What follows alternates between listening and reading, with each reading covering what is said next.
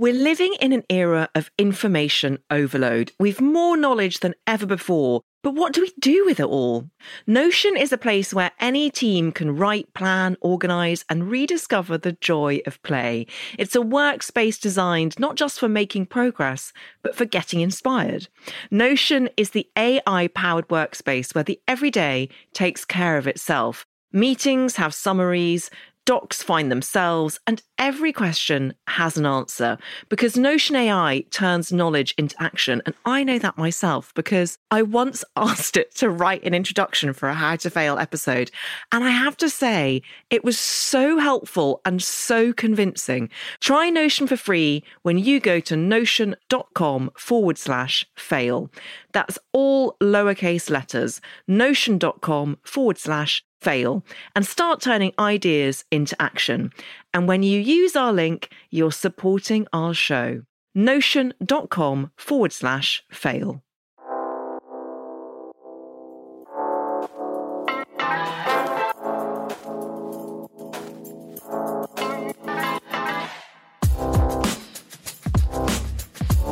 Hello and welcome to How to Fail with Elizabeth Day, the podcast that celebrates the things that haven't gone right.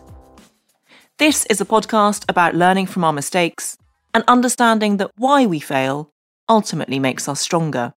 Because learning how to fail in life actually means learning how to succeed better. I'm your host, author and journalist Elizabeth Day, and every week I'll be asking a new interviewee what they've learned from failure. Samin Nosrat is a cook, writer, and television presenter. She is also one of nature's enthusiasts. Anyone who has watched her 4-part Netflix show, Salt, Fat, Acid, Heat, or who has read the award-winning book of the same name, will be familiar with Nosrat's ability to sweep you up in her infectious joy of and love for food. From tasting seaweed salt in Japan to making fresh pesto with an Italian grandmother. Her idea is simple but revolutionary. It comes from Nosrat's belief that you can make any dish a success with just 4 elements: salt, fat, acid, and heat. Nigella Lawson called the book a masterpiece, and it was a New York Times bestseller. Born in California to Iranian parents, Nosrat grew up in San Diego more interested in reading books and riding her bike than in cookery. But as a student at the University of Berkeley, she and a then-boyfriend saved up to eat at the legendary Chez Panisse restaurant, where she tasted a chocolate soufflé that changed her life. The experience was so transcendental, she decided there and then to pause her studies and begged a job as a waitress, eventually becoming a chef. The rest is history. These days, Nosrat is so beloved that it's difficult for her to walk down the street without being asked for restaurant recommendations by adoring fans. I mourn the loss of anonymity, she said earlier this year. In every success, there is implicit sacrifice. Samin, welcome to the podcast, and what a beautiful quote I feel to lead us into this discussion. What a beautiful introduction. I'm almost in tears. Oh, thank you. Oh, thank you for saying that. Well, it's all you. That's all your life thus far. And what an incredible and moving journey. And I'm so glad that you're moved because you move me when you talk about your loves. And that Netflix documentary is just, it's unlike anything I've ever watched. And I think that that's because of you and how obvious your enthusiasm and your love is. But is it weird now that something that you probably thought of as just an integral part of you has become the source of your fame? It's super weird. It's weird it's weird for a lot of reasons. I think mostly because I'm not an actor. I have no idea how to act. So I was just being myself on camera. It's like beamed into, millions of homes around the world. And I'm so grateful that it's touched people and it moves them and they've watched the show and that it's gotten them to cook. They also very much feel like they know me because they do know a part of me, but I don't know them. I'm still just getting used to what it's like to have the world know something about me. And I still feel the same. I'm still just the same person doing the same stuff. It just sort of made it onto a screen. I think that's the weird thing is like when something's on a screen, something somehow shifts in how people think about it, even though I'm still just the same person. And did it feel very quick? Was there a morning that you woke up and suddenly you were recognized? I mean, the day after the show came out, I started getting recognized. Netflix is just, the power of Netflix is so huge. So almost 500 million people around the world watch it. I mean, it's so huge. And there's no way I could have understood or prepared for that. I mean, I had some small measure of it with the book and other things that I had done locally. And, even coming to England, there were like amazing fans and Instagram and social media. But it's nothing like this. I mean, this is just beyond anything I'd ever imagined. What's interesting is I still am like, oh, well, I'm just still me. It's just one show. But I have a few friends who are big time like movie actors. And who are they? And so I can't say. Name by name. And what's funny is that they're like, I'm sort of in denial about like being a quote unquote a celebrity. And they're like, no, you're a celebrity. And I'm like, oh, no, I'm not. I couldn't be. And they've actually said something that has made me feel a little bit better, which is that, whereas they had sort of a little bit more time to get used to this over the course of, several movies coming out or whatever, mine really was in a lot of ways very, very sudden, because there I was just plodding along being myself and cooking and doing the same stuff as always. And then all of a sudden this transition. So I'm in a lot of ways emotionally like struggling to catch up. And it's going to take a while, I think, to catch up and to figure out how to be and who to be. I mean, hopefully I'll just keep being myself, because in some ways I have to work to protect myself and protect my energy and just my mental health and my creativity. And also, it means so much to me that my work touches people and it inspires them, and it really has reached so many people so deeply in their hearts. And that's amazing. And it's a privilege to have a platform that works like that. It's going to take me a while to figure out, how to walk that tightrope. I think it's so interesting because we talk a lot on this podcast about the fear of failure, but I actually think one can be fearful of success. I definitely am, yeah. And I think that it's funny also, I was just talking to my best friend a few weeks ago, because in some ways it feels like I'm universally beloved and that my work is universally beloved, which I know it's not true. Of course, there are people who do, but very little negative feedback makes its way to me. And I also just know, like, it's inevitable that at some point I will mess up. And some point I'll mess up publicly and I'll say something or do something wrong, or that something I put out won't be warmly received. And I try to be really mindful of that, because just like everyone in my life, including my therapist, will tell me not to take that personally, I have to work really hard to not take the positive stuff personally either, because neither of them are accurate like response to who I am. They're all about some other thing. They're projections about some other thing. And so I have to work really hard to not let my own like day-to-day happiness come from the response to my work, I think that's so interesting, and you're so speaking my language here. It's like you're in my head. But I think a lot of that as well, of caring what people think, comes from a history of people pleasing. And you've spoken in the past so interestingly about this. And I wonder if you can tell me, because you spoke in one interview about that being sort of a byproduct of your heritage. Absolutely. So my family's from Iran, and also I'm a woman. So I think those two things have really added up to create me into an incredible people pleaser. In Iranian culture, there's actually a form of etiquette called tarof, which is not really translatable into an English word. And it takes several different forms. One form is saying no when you really want to say yes, or saying yes when you really want to say no. So for example, let's say you were in your pajamas at home, you're already in bed, and it was evening time and you're ready to go to bed early, and somebody knocks on your door because they just decided to stop by. You would answer the door and they would say, oh, are you in bed? And you'd be like, oh, no. I was actually just going to put on this like evening gown and make a tea. Please come in so I can host you for the next 2 hours.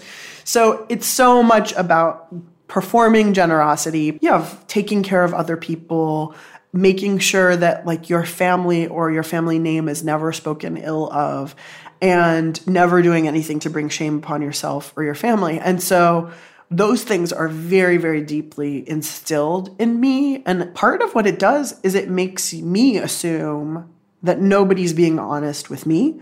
So because compliments like must be given very freely, even if you don't necessarily mean them, then I just assume that no compliments that are given me are genuine. But I was trained that way and taught those things in a world that didn't function that way. And so there was just a sort of fundamental disconnect between me and the environment in Southern California that surrounded me. And that's been really complicated. Because there was also a disconnect in the school that you went to, in that you were visibly not like the majority of the other students. Mm-hmm. Mm-hmm. And it's funny, actually, lately I've been like, have I over-narrativized my difference, you know? Because I talk about it so much, about feeling like I don't belong. And then recently, after the show came out, one of my schoolmates put up a picture from our high school, like from our high school cross-country team, of us all, after a run, we were all sitting in a hot tub. And it was literally like 15 blonde, beautiful girls and me, you know, like, and I was like, okay, no, I definitely looked different, you know, I definitely was different. So I felt different. I, in some ways, probably unintentionally was made to feel different. Other ways, definitely intentionally was made to feel different. I mean, in second grade, a kid called me a terrorist. There were countless ways in which I felt like I didn't fit in. And I think that feeling of not fitting in, combined with the feeling that it's my job to make everyone else feel comfortable and feel welcome and feel pleased and put on a good face and a happy face, I think those things sort of like created a people-pleasing monster out of me. You know, like if only I can sort of fool people into thinking that I belong here, maybe they will allow me to stay. I've got one more question before I actually get onto your failures, because otherwise I'm just going to be in a heady diversion, because I love chatting to you so much. But did that play itself out in your romantic relationships, the people-pleasing gene? Oh, totally. I mean, and also my general failure as like a person in romantic relationships. I mean, I've had very few. And I think a big part of it is because I worry, I'm like so deeply insecure in my heart. My longest one was the one with Johnny that led me into cooking. And a big part of that was just like me feeling like I was so lucky to be in this relationship. I couldn't possibly like show any of my true self. And so now I'm like, so my true self. But also, actually, this speaks really directly to what we're going to talk about, which is I have a lot of professional resilience. I, for whatever reason, am willing to try and fail and try again in any capacity professionally. I mean, part of it comes from just being a cook where you're constantly failing and you still have to get up tomorrow and make more food.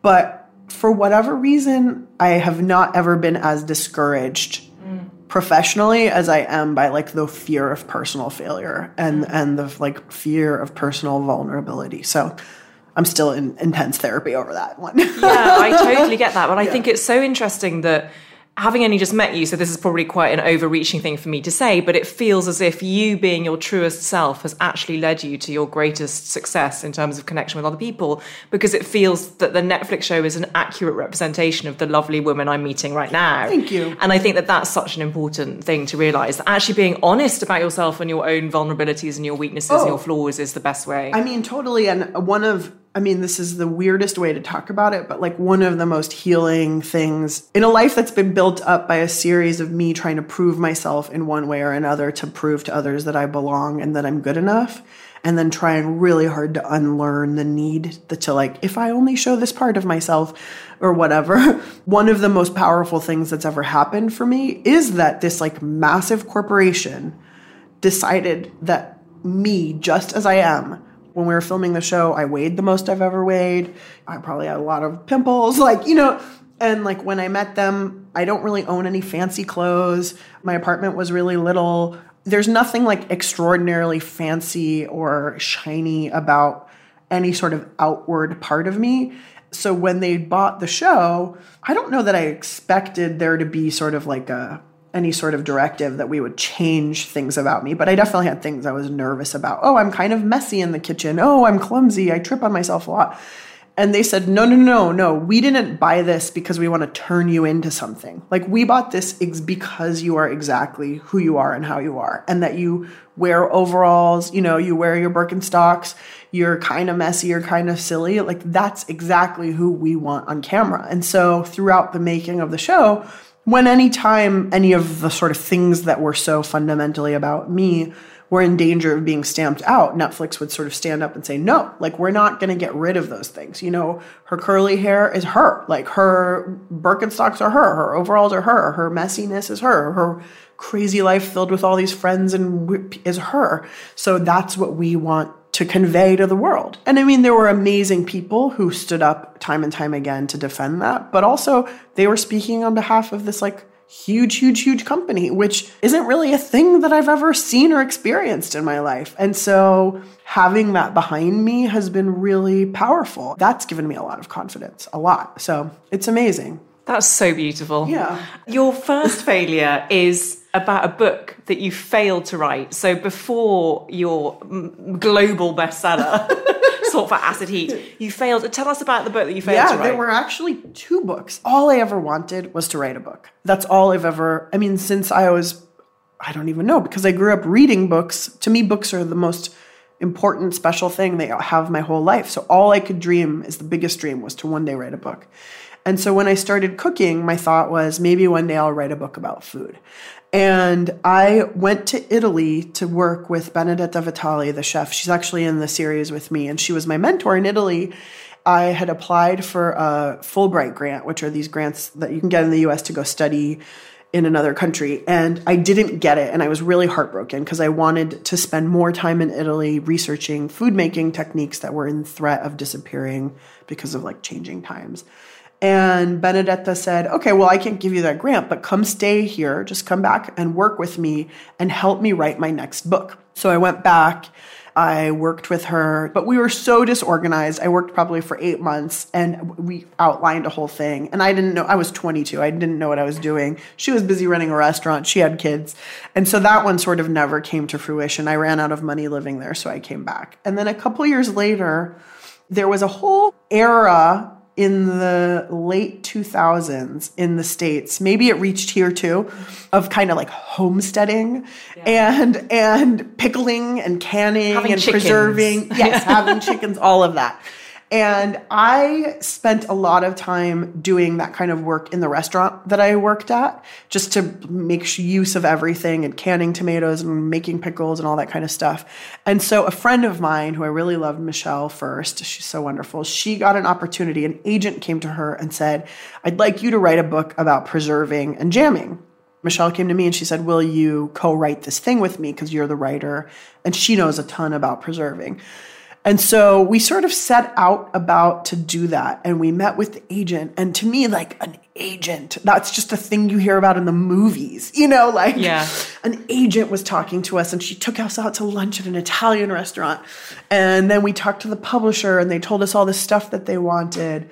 All I remember is that I felt, could I possibly have that much to say about pickles? And also that the agent was like not that nice to either one of us, or particularly to me. I don't remember her being very nice. But I was like, oh yeah, I just have to prove myself, because she made it very clear that we had to prove ourselves to her. And so I think we worked on it for a while. I mean, there was no money. There wasn't going to be any money until we wrote a proposal and sold the book. So I did it in the meantime of my having a full-time job and doing catering on the weekends. And then eventually, I just remember I gave up. Like, I couldn't do it anymore, and I felt really bad. I told Michelle after a few months that I couldn't do it. I felt like a failure. I felt like I had sort of wasted. Now it was the second time where I had come sort of even remotely close to having an opportunity to write a book. I had potentially burned this bridge with this agent forever, with this publisher forever. I was never going to write the next great pickling book. And so it felt like making a world-ending choice to decide to not do that. But in retrospect, you know, there's this great Steve Jobs commencement speech. I don't know if you've heard it. He gave it, I think, at Stanford. And like, he talks about these sort of choices that he made in his life and how looking back, he can connect the dots so clearly to how all of those things built into him making Apple. But at the time, they all just seemed like sort of either heartbreaks or failures or just like difficult decisions that weren't leading particularly anywhere. And to me, I, especially now as a person who labored for so long to make the book that I really meant to make, know a lot of things. I know, one, making a book sucks. It's like the worst thing in the world. And if you don't deeply care about what you're writing about, there's not going to be any motivation, not for anyone like me, to get so deep in there every day and do this like torturous work. So because, I cared about pickles, but I didn't care about pickles like to the depths of my soul. So I don't know that I could have put myself through what I put myself through to make my own book. And also just understanding now strategically, like in what it is to be able for someone to look up all of the things that I've put out in the world. I'm really proud that the first thing that I put out was something original that I had to say, and not just me doing, something that some like publisher decided they needed a book on pickles. Yeah. And how old were you with this failure? That one, I was probably 25. Yeah, 25. That's so interesting because a lot of people come on this podcast and say that they feel that they failed massively in their 20s in some way. Oh, for sure. I failed many times massively in my 20s. Yeah. Constantly. I just remember feeling at the time like it was the heaviest decision that I'd ever made and that I was losing my only chance to do something that I wanted to do more than anything else. And the act of writing, so Salt, Fat, Acid, Heat, I read somewhere that you rewrote 4 times because it's, as I say, it's a simple idea, but it's a very sophisticated one at the same time. To like make it all fit must have been an exercise. Yeah, it's a huge puzzle. There were a lot of puzzle pieces. I felt like a Beautiful Mind a little bit. I had so many Post-it notes on my wall and trying to figure out how things would work and where did something I want to say belong and which chapter and what order it would go in. And then for me, a big part of it was figuring out the structure, because obviously I knew there would be 4 parts, but I didn't know how to say. I kind of had 2 different things to say about every element, and some of them had to do with more like science, and some of them had to do more with how choices affect flavor and technique and stuff. And it took me a really long time to figure out that I could just divide it into science and flavor, because salt and fat and acid are tangible elements that you can buy at the store and you use to cook into your, you add them physically into your food. Whereas heat is this invisible thing. So every time I'd figure something out for the first 3, it never worked for the 4th one. And so it just took a really long time. It was like cracking a code. And I remember the first code I cracked was figuring out how to organize the textures of fat into 5 textures, when I realized like everything I could think of that you use fat for yields one of 5 textures in food. Honestly, I felt like I was Isaac Newton or something. Like it really was, because I had never seen that organized in that way anywhere else. And it was exactly what I needed to be able to convey this information, because I wrote them in order, and salt just in general is usually used in one form, which is salt crystals, whereas fat comes in all these different forms. There's butters and oils and animal fats and mayonnaise and all these different things. And it took a lot of thinking to figure that one out. So I'm glad I did it, and I'll never do it again. I was so glad you did it, because also I'm a salt fanatic. Like, I add so much salt to my food after it's... You were speaking to the converted, that episode and that section of your book. But even as a salt fanatic, I had never taken the time to understand the different varieties. And it was fascinating to me that some come from like mountains. So it sounds so obvious, but some of it comes from seaweed, and there are different ways of actually processing it. And that idea of going and tasting a different quality of salt was fascinating to me. Yeah. So thank you for sure thing. that hard slog.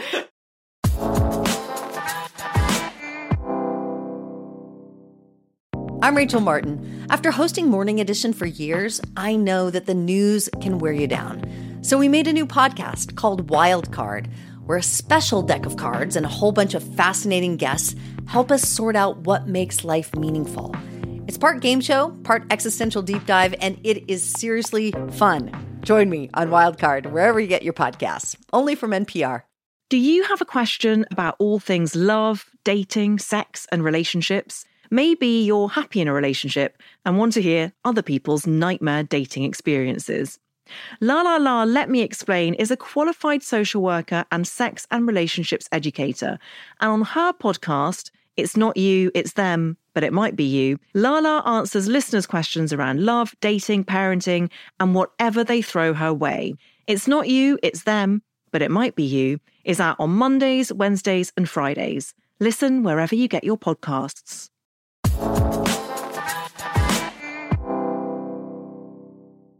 Talking of failures in your 20s, I'm assuming that your second failure happened in your 20s as well, which was when you were at Chez Panisse and you were cooking for none other than Hillary Clinton. Please tell us what happened. Well, I was too junior of a cook to even be put like in the remote presence of Hillary Clinton, but this is actually when she was still the first lady, and we were going to host, and by we, I mean the restaurant, not me. I was not invited. There was going to be a dinner or a lunch. It was a luncheon for her in Golden Gate Park, which is the big park in the middle of San Francisco. And the theme was like barbecue style, sort of Southern food.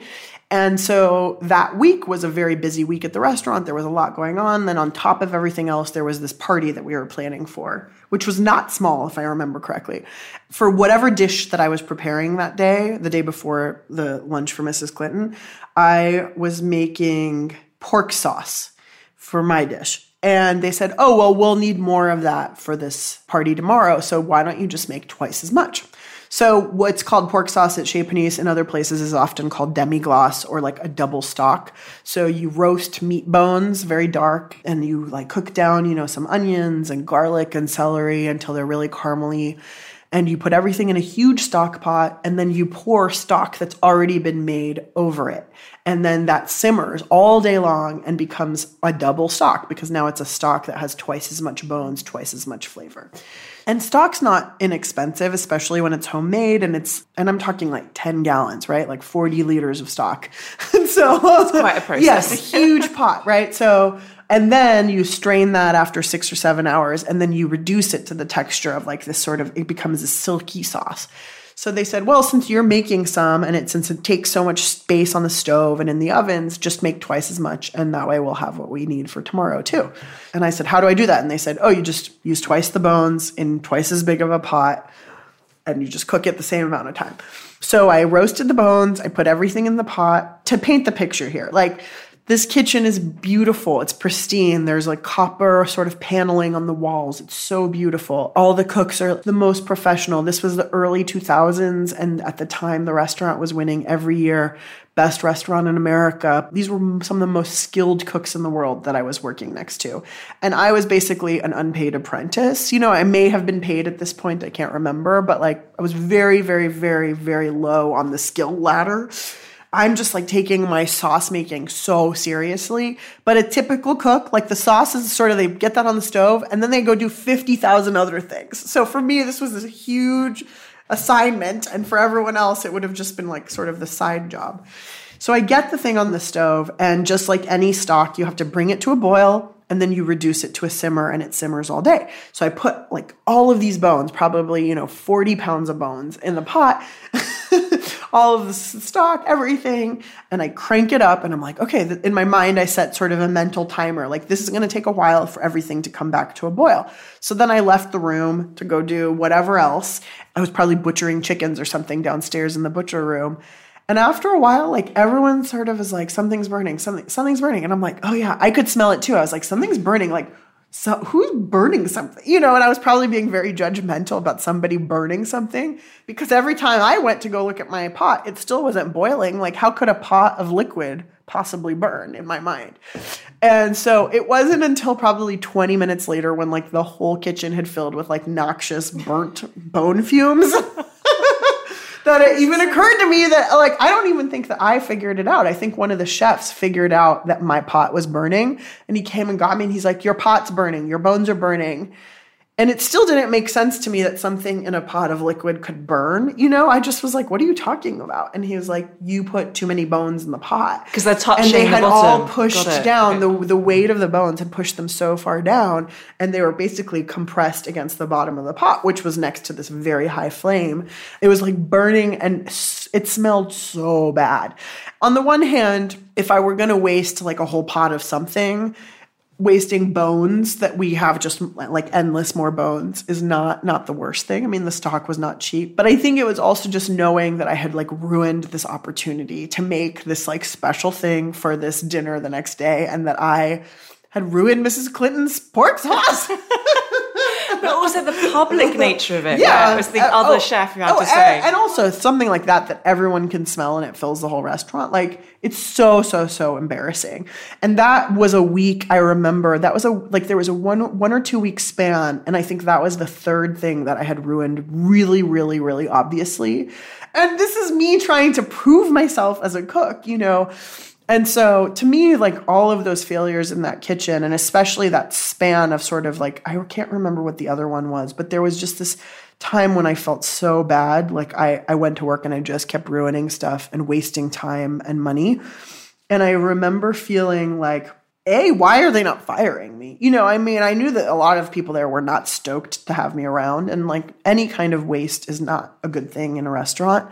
But also I think it speaks to the remarkable nature of that place and that kitchen, which is so committed to teaching and so committed to teaching that it will take mistakes, take broken stuff, take overly salted, undersalted, burnt stuff, and always kind of try to find a way to fix it and turn it into something that we can serve. And that doesn't always work. We had to throw my sauce away. We had to throw all of my failed rice away. But it's a great way. Yeah. And that like, now that I'm a person who's run other kitchens and understood all of that stuff, I feel like it's all the more impressive to me because it is such an incredible commitment to the art of cooking, way more than, here's our bottom line. You know, this is what we have to get done today. Well, failure is in so many respects data acquisition. It's a process of learning, and you learn, if you choose to learn from your failures, you learn that the next time you do the stock, you don't put as many bones in, and you can sort of apply that to life, I guess. But have you ever met Hillary Clinton since? No. If you met her, would you tell her? Definitely. And when you made it again, did it go okay? I've never burned it since. Okay. Yeah. Interesting. Yeah. You mentioned at the very beginning about, this was your way of saying it, your failure to have romantic relationships. Is part of that because the amount of devotion required in a kitchen is so high in terms of hours? I would have said that maybe 10 years ago. I would have been like, it was because of work. But everybody else who I worked alongside managed to have a romantic life. So I don't think it has to do with I don't think that's the reason why. I think I sort of turned my heart closed and poured myself into work. I used it as an excuse, but I don't think that's really why. I think I just was afraid, and I am still afraid. Yeah. Are you? Yeah. What are you afraid of?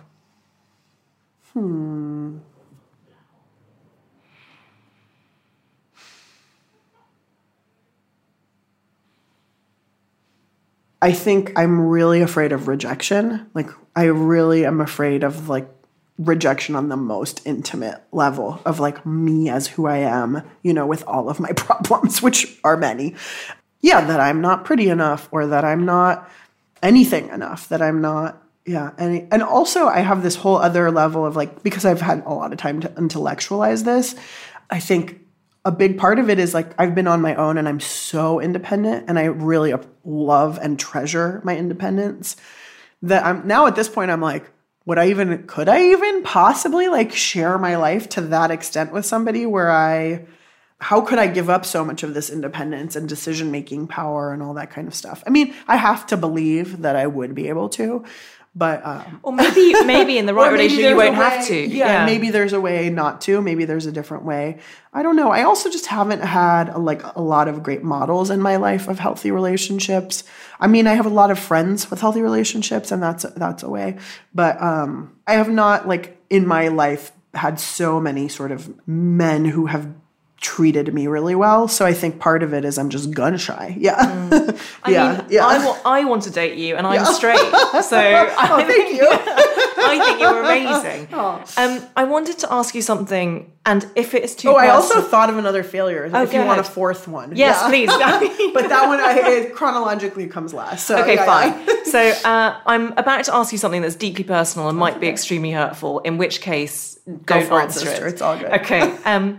But I read somewhere that you had an older sister who died when you were 1. Mm-hmm.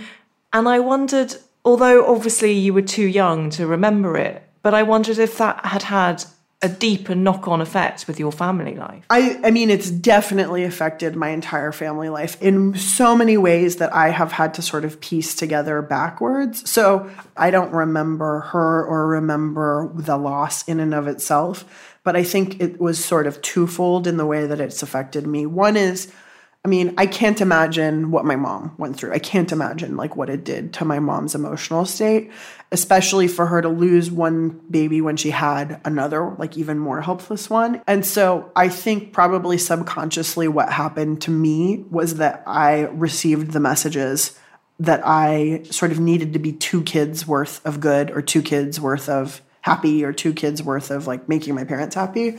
And so that's in a lot of ways like the burden that I've carried my whole life. And then I also think because in our family and because our culture is so much about appearances and stuff, that we didn't really ever grieve it. And we certainly didn't grieve it in any sort of open way. And so we never talked about her. We never talked about that. And to the point where like, I have 2 younger brothers, and I don't think they really even, I mean, they never even think about her or the effect that, I mean, they never knew her, so they don't need to like think about her every day, but the shadow of her loss absolutely sort of like colored our family life. And I think in ways that I'm still trying to unravel in therapy and figure out. So I don't know, maybe my mom will hear this podcast, probably not. But yeah. But I think even if I brought it up with her, like we would find a way to not talk about it. No wonder you struggle with feeling enough. Yeah. I think that was a big sort of light bulb moment for me in therapy recently. Like, and just in the last few years that I figured that part out of that, like, how could I possibly ever be enough? And to be clear, like my parents were mourning. They were new immigrants in a country that like did not want them and had just lost a child. Like they've gone through a lot. My mom went through so much. And it's not that I like blame anybody for putting that stuff on me. That's just how the system worked, right? And that's just sort of like how the cards fell and what I took away from that experience. And that's what I sort of have carried with me. And also being the oldest child and being a girl in a family of boys and in a culture that definitely treats girls and boys differently, that has its own burdens. So, yeah. What do your family make of your success? Yeah, I mean, my brothers who are younger than me, they understand for sure, like what it means and what Netflix means and having a show and being on TV and stuff. My mom sort of gets it, I think. You know, until very recently, until the last few years, like still every time I'd see my family, my aunts and uncles would be like, okay, but when are you going to go to graduate school and get a real job? Like, you know, I don't think there's, in an immigrant families, like, especially from Iran, like there's, you can be an engineer, a doctor, or a lawyer. Like that's basically the 3 sort of things that allow a parent to be proud of their child. And I'm not any of those. And so it was really sort of I think it was just confusing for all of us. And to be fair, I don't think a lot of my American friends' parents really understand what I do or understood until recently. Because what I do is weird. Like most of my friends don't even understand like the business of being me. I'm still wrapping my mind around it. But definitely as recently as just like a couple years ago, I think I already had the deal to make my show. My uncle was trying to be helpful. And he was like, oh, I met this woman in San Diego. She's Iranian. She's a blogger and has like a YouTube channel. You should talk to her. She wants to help you. And I was like, that's cool. But like, I have like an international book deal and a Netflix show. Like, you know, I mean, it was just, there was no way to translate what I was doing until they see it. You know, now they sort of see it, I think. And some of them get it a little more than others. But I have had, a long time ago, I had to stop sort of seeking whatever it was that I wanted from them because I knew I wouldn't ever get in. That wouldn't be the thing to satisfy me. So I think so many people live their lives seeking a parent's approval, and that you're so right that you can't get your own validation from that. But talking about the business of being you, your third failure is about an actual business. And I love that you've chosen this because I think it's so important for people to understand that failure is part of running your own business. And so it is about the pop-up general store. Yeah. Tell us about that. So the pop-up general store came on the heels of, I had helped run a restaurant called Ep6 for 5 years, and it was my mentor's restaurant, and it was an Italian restaurant in Berkeley. And after a lot of years of financial struggle and sort of a final death blow from the 2008 financial crash, the restaurant closed in 2009. So it wasn't ever my business, but I felt like it was. And I made a lot of pasta there. Like I was sort of known for my pasta. And Chris, the chef and owner of the restaurant, his passion is making cured meats and sausages. So when Akalo closed, we had a moderate following in the Bay Area. And I don't know, Chris and I would sort of hang out, we'd get coffee or whatever, and people would recognize us and come up to us and say, oh, we just miss the food so much. We miss the pasta, we miss the sausages. And eventually I started wondering, well, I guess we could just make the food and sell it directly to people. We don't need a restaurant to do that. In fact, we could cut out all of the parts that are complicated and expensive and just make the food. So we started borrowing a friend's commercial kitchen. And this was 2009. It was the winter of 2009. And the first thing we made was cassoulet, and it was Christmas time. And so we had people, I bought a whole bunch of ceramics, or the option was you could bring your own ceramic dish and we would fill it and then you would take it home. And we were kind of belabored over charging enough money, to make any money. So I don't think we made any money, but we made the duck confit from scratch, and we made the pork belly and cooked the beans and made the sausages and assembled the whole thing. And it takes 3 days to make a cassoulet. So it took us 3 days and we did all this stuff. I think I just posted on Facebook, and people, maybe 25 people bought them, which is a lot of cassoulet for 2 people to make. Yeah. And so we made them. And as people do, they posted their Christmas Eve dinner or their Christmas dinner of this cassoulet. So all of a sudden, everyone in our community was posting cassoulet. So then everybody else was like, where'd you get that? So then people wanted more. And so a couple weeks later, we did it again, and more people wanted them. So we turned it into a business and we called it Pop-Up General Store. And I said, oh, well, we can make other stuff. I can make my pasta and Chris can make his sausages. So we used the mailing list from the restaurant that I think had 1,200 names on it or something, and started sending out emails, and people would sign up on a Google form, then pay for their thing and then come pick it up. And it got really popular really, really quickly. And then Chris had to go. He actually had to come to England. He had a job, a consulting job that he had scheduled. So I just kept running the business. I got all of our other friends who had specialties. We had one friend who made the most beautiful English muffins. So she would come make English muffins, and another person would make granola, and another person made chocolates and candies and, cookies and all different things. And at the time, it doesn't seem like that revolutionary of an idea. And it was not that revolutionary, but it was the first of its kind where we were. It was an artisan foods market that was sort of digital. So people went nuts for it, and it got so much press. And Chris was still in England.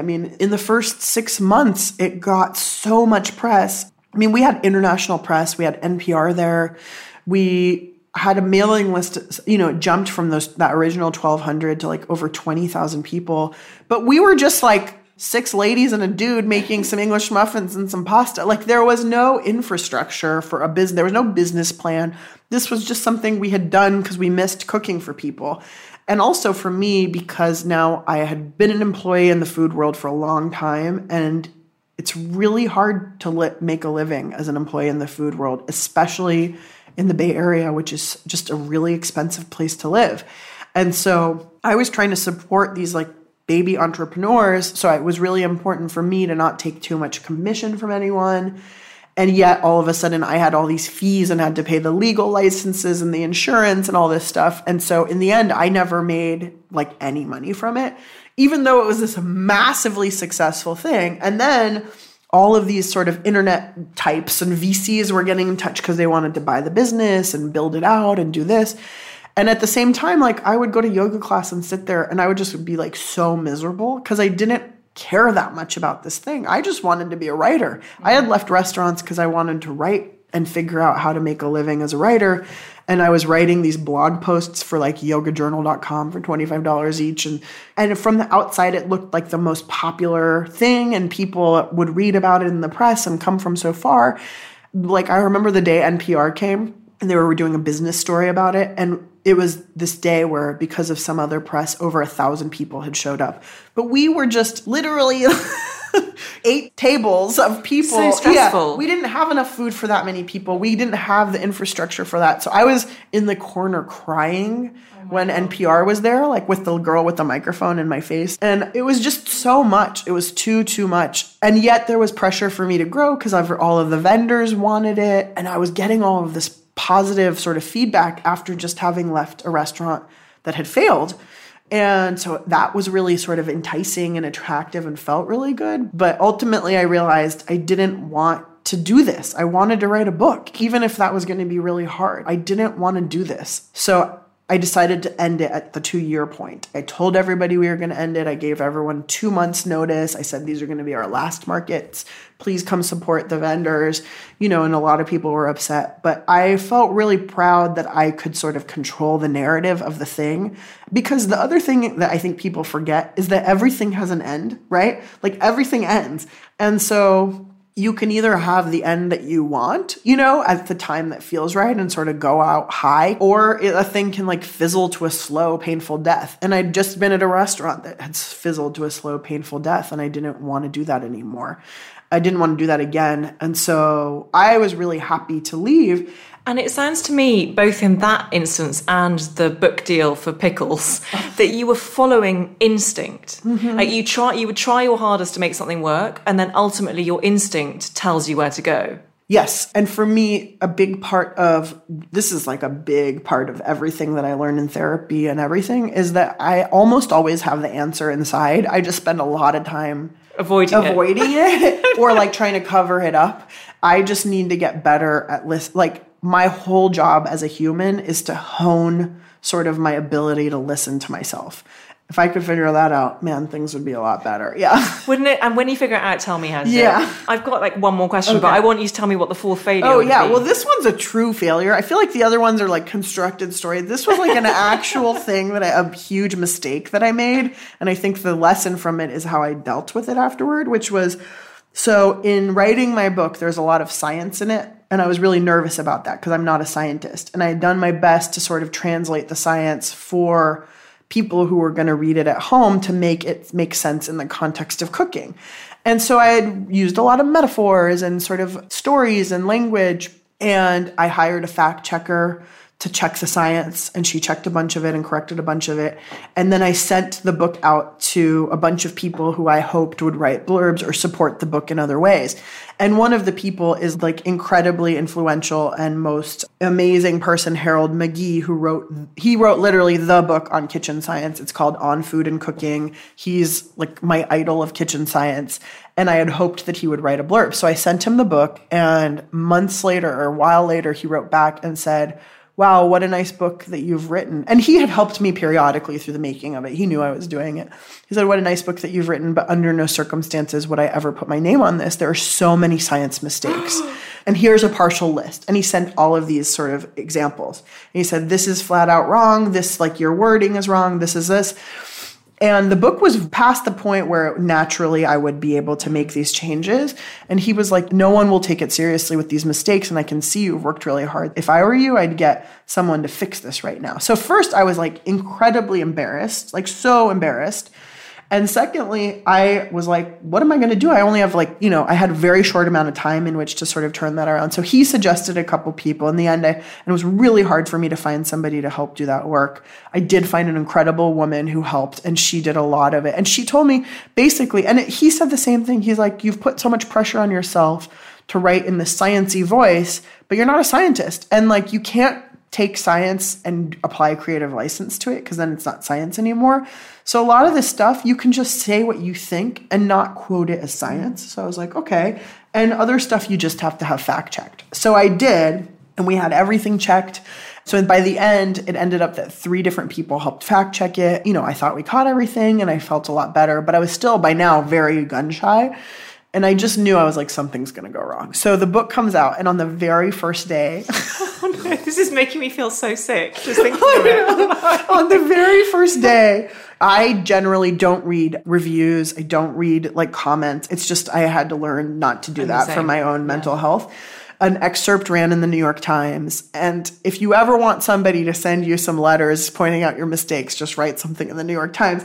And so an excerpt ran in the New York Times, and then reviews started popping up on Amazon.com. So the excerpt in the Times said, I had written about Maldon salt, actually, the British Maldon salt, and how it's sun-dried. And they were like, no. Some competitor wrote and said it's not solar, which is true. Factually, I made a mistake. And so here I was like trying to frantically call Maldon and get a fact change for my book. And then on like the 6th Amazon review, it was actually a positive review. It said, oh yeah, really nice book, but it got the definition of osmosis wrong, which is actually a science thing that I do know. And it was on the very first page of science in the book, like page 29. And it's a huge mistake to get wrong. I had, in the sort of like whole mess of doing everything, I had flipped. I had written the backwards of the definition of osmosis. The illustration also was a little bit incorrect because of me, because I had given Wendy the wrong thing to draw. And so I think also because both Wendy and I didn't really understand that you can't take creative license. So she was like drawing what she thought osmosis looked like, whereas there had to be specific numbers of salt cells on either side of the wall. And also because osmosis is now colloquial as well. So Totally. people say, I got this knowledge by osmosis. So there's Totally. So it was just it was a big thing to get wrong. I got it wrong on the very first page of Science. And there it was, like in the first 50,000 copies. And so I was mortified. And I knew I had to go to therapy and just be like, I don't know what else to do. I can't beat myself up. I did everything within my power. I had 3 fact checkers. Like, this mistake got through, and we'll fix it in the next printing. And in the end, like, for various stupid reasons, it didn't get fixed for a couple other printings. So I think there were like over 70,000 copies with the mistake in there. And I just remember feeling at first this responsibility, like I was going to teach people the wrong science. And I was like, you know what? If they're learning all their science in my book, like something's wrong. They need to go look it up. And also, I'm just a human. And I really knew that I had sort of processed it and come out on the other side when a while later, by that time we were deep into like several printings later, many months later, I got this email. And it was like on university letterhead from some like chemistry professor at some place. I don't remember where. And he was livid. And he was like, I can't believe that this got through publication. Like, what a scam. Like, you're a sham artist. Like, how could I possibly trust anything you've said if you can't get osmosis right? Which was my deepest fear, right? Like, how can anyone trust me if I get something wrong on the first page of Science, right? But it was so extreme. His letter was so extreme. And it was judging, the process of publication and this, that, and the other. And so, I wanted to write this really defensive email and be like, listen, like, I made a mistake. I had 4 fact checkers, like, this, that, and the other. Like, it's fixed in all the future printings. And I sort of thought about it for a day. And I thought about, like, what kind of person takes the time to, like, find my email address, write a letter on letterhead, be so mean about it, all this stuff. And I was like, how will I respond to this? And then finally I wrote him back and I said, listen, thank you for your email. I know I made a mistake. And that's what it was. It was a mistake. I have done my best to rectify it, and I seriously hope that the next time you make a mistake, people are nicer to you and more compassionate to you than you've been to me about this. And then he actually wrote back and he was super contrite. But I just was like, come on, dude. It's a mistake. And also, it's so important to show that you're human in the email response and be like, actually, you've written this to an individual. I made a mistake. I've claimed it. I'm owning up to it. But the best thing is just not to feed into your default defensiveness, I think, when something like that totally. happens. I mean, and it's like, I'm not some deeply evolved person. Like, I have all of the like horrible sort of jealous instincts or like really, defensive instincts. I have all of those. Those are always my first reaction to anything. I think the work of therapy and the work that I do is like how to like not act on those instincts. And of course I have those feelings. Of course I'm like deeply upset, hurt, jealous, mad, angry, whatever. But is that where I'm going to respond from? Or will I let that pass through me and then move to the next thing? Brilliant. Yeah. My final question is very, very, very important one. Okay. Which is, I'm sure you get asked all the time about your favourite dishes, but I want to know what dish you, Samin, would be if you were reincarnated as a plate of food. That's a really good one. Okay, there's this salad that I love making that's so weird and wonderful, and I can't remember why I started making it. I make it in the summertime, and it has grilled corn and these peppers called Jimmy Nardello peppers, which are sometimes called like similar to like Italian frying peppers. They're long and sweet and sort of curvy. So you grill peppers, you grill corn. If you have scallions or onions, you can grill those too. And then it has all of the good juicy things of summertime, like cucumbers and avocado and like a million different kinds of tomatoes, all cut up and salted and super juicy. And then I really like coriander, but you could also use basil, or you could use both. Just tear a whole bunch of herbs in there. I mix it up in a big bowl with my hands, and you eat it with grilled bread or on top of steak or chicken. And it's just like spicy and juicy and salty and like oily and tangy and creamy and has the grilled yumminess of the corn. And it's so good. And you are all of those things. Spicy, juicy, Totally creamy, salty, colourful. for sure. Oh, Samin Nosrat, I could talk to you and listen to your laugh forever and a day. Thank you. I'm so glad you never wrote that book on pickling. Me too. I'm so glad that you came on my podcast. Me Thank you too. so much for being Thank the you for wonderful, having wonderful me. person you are. Oh, you're awesome. Thank you.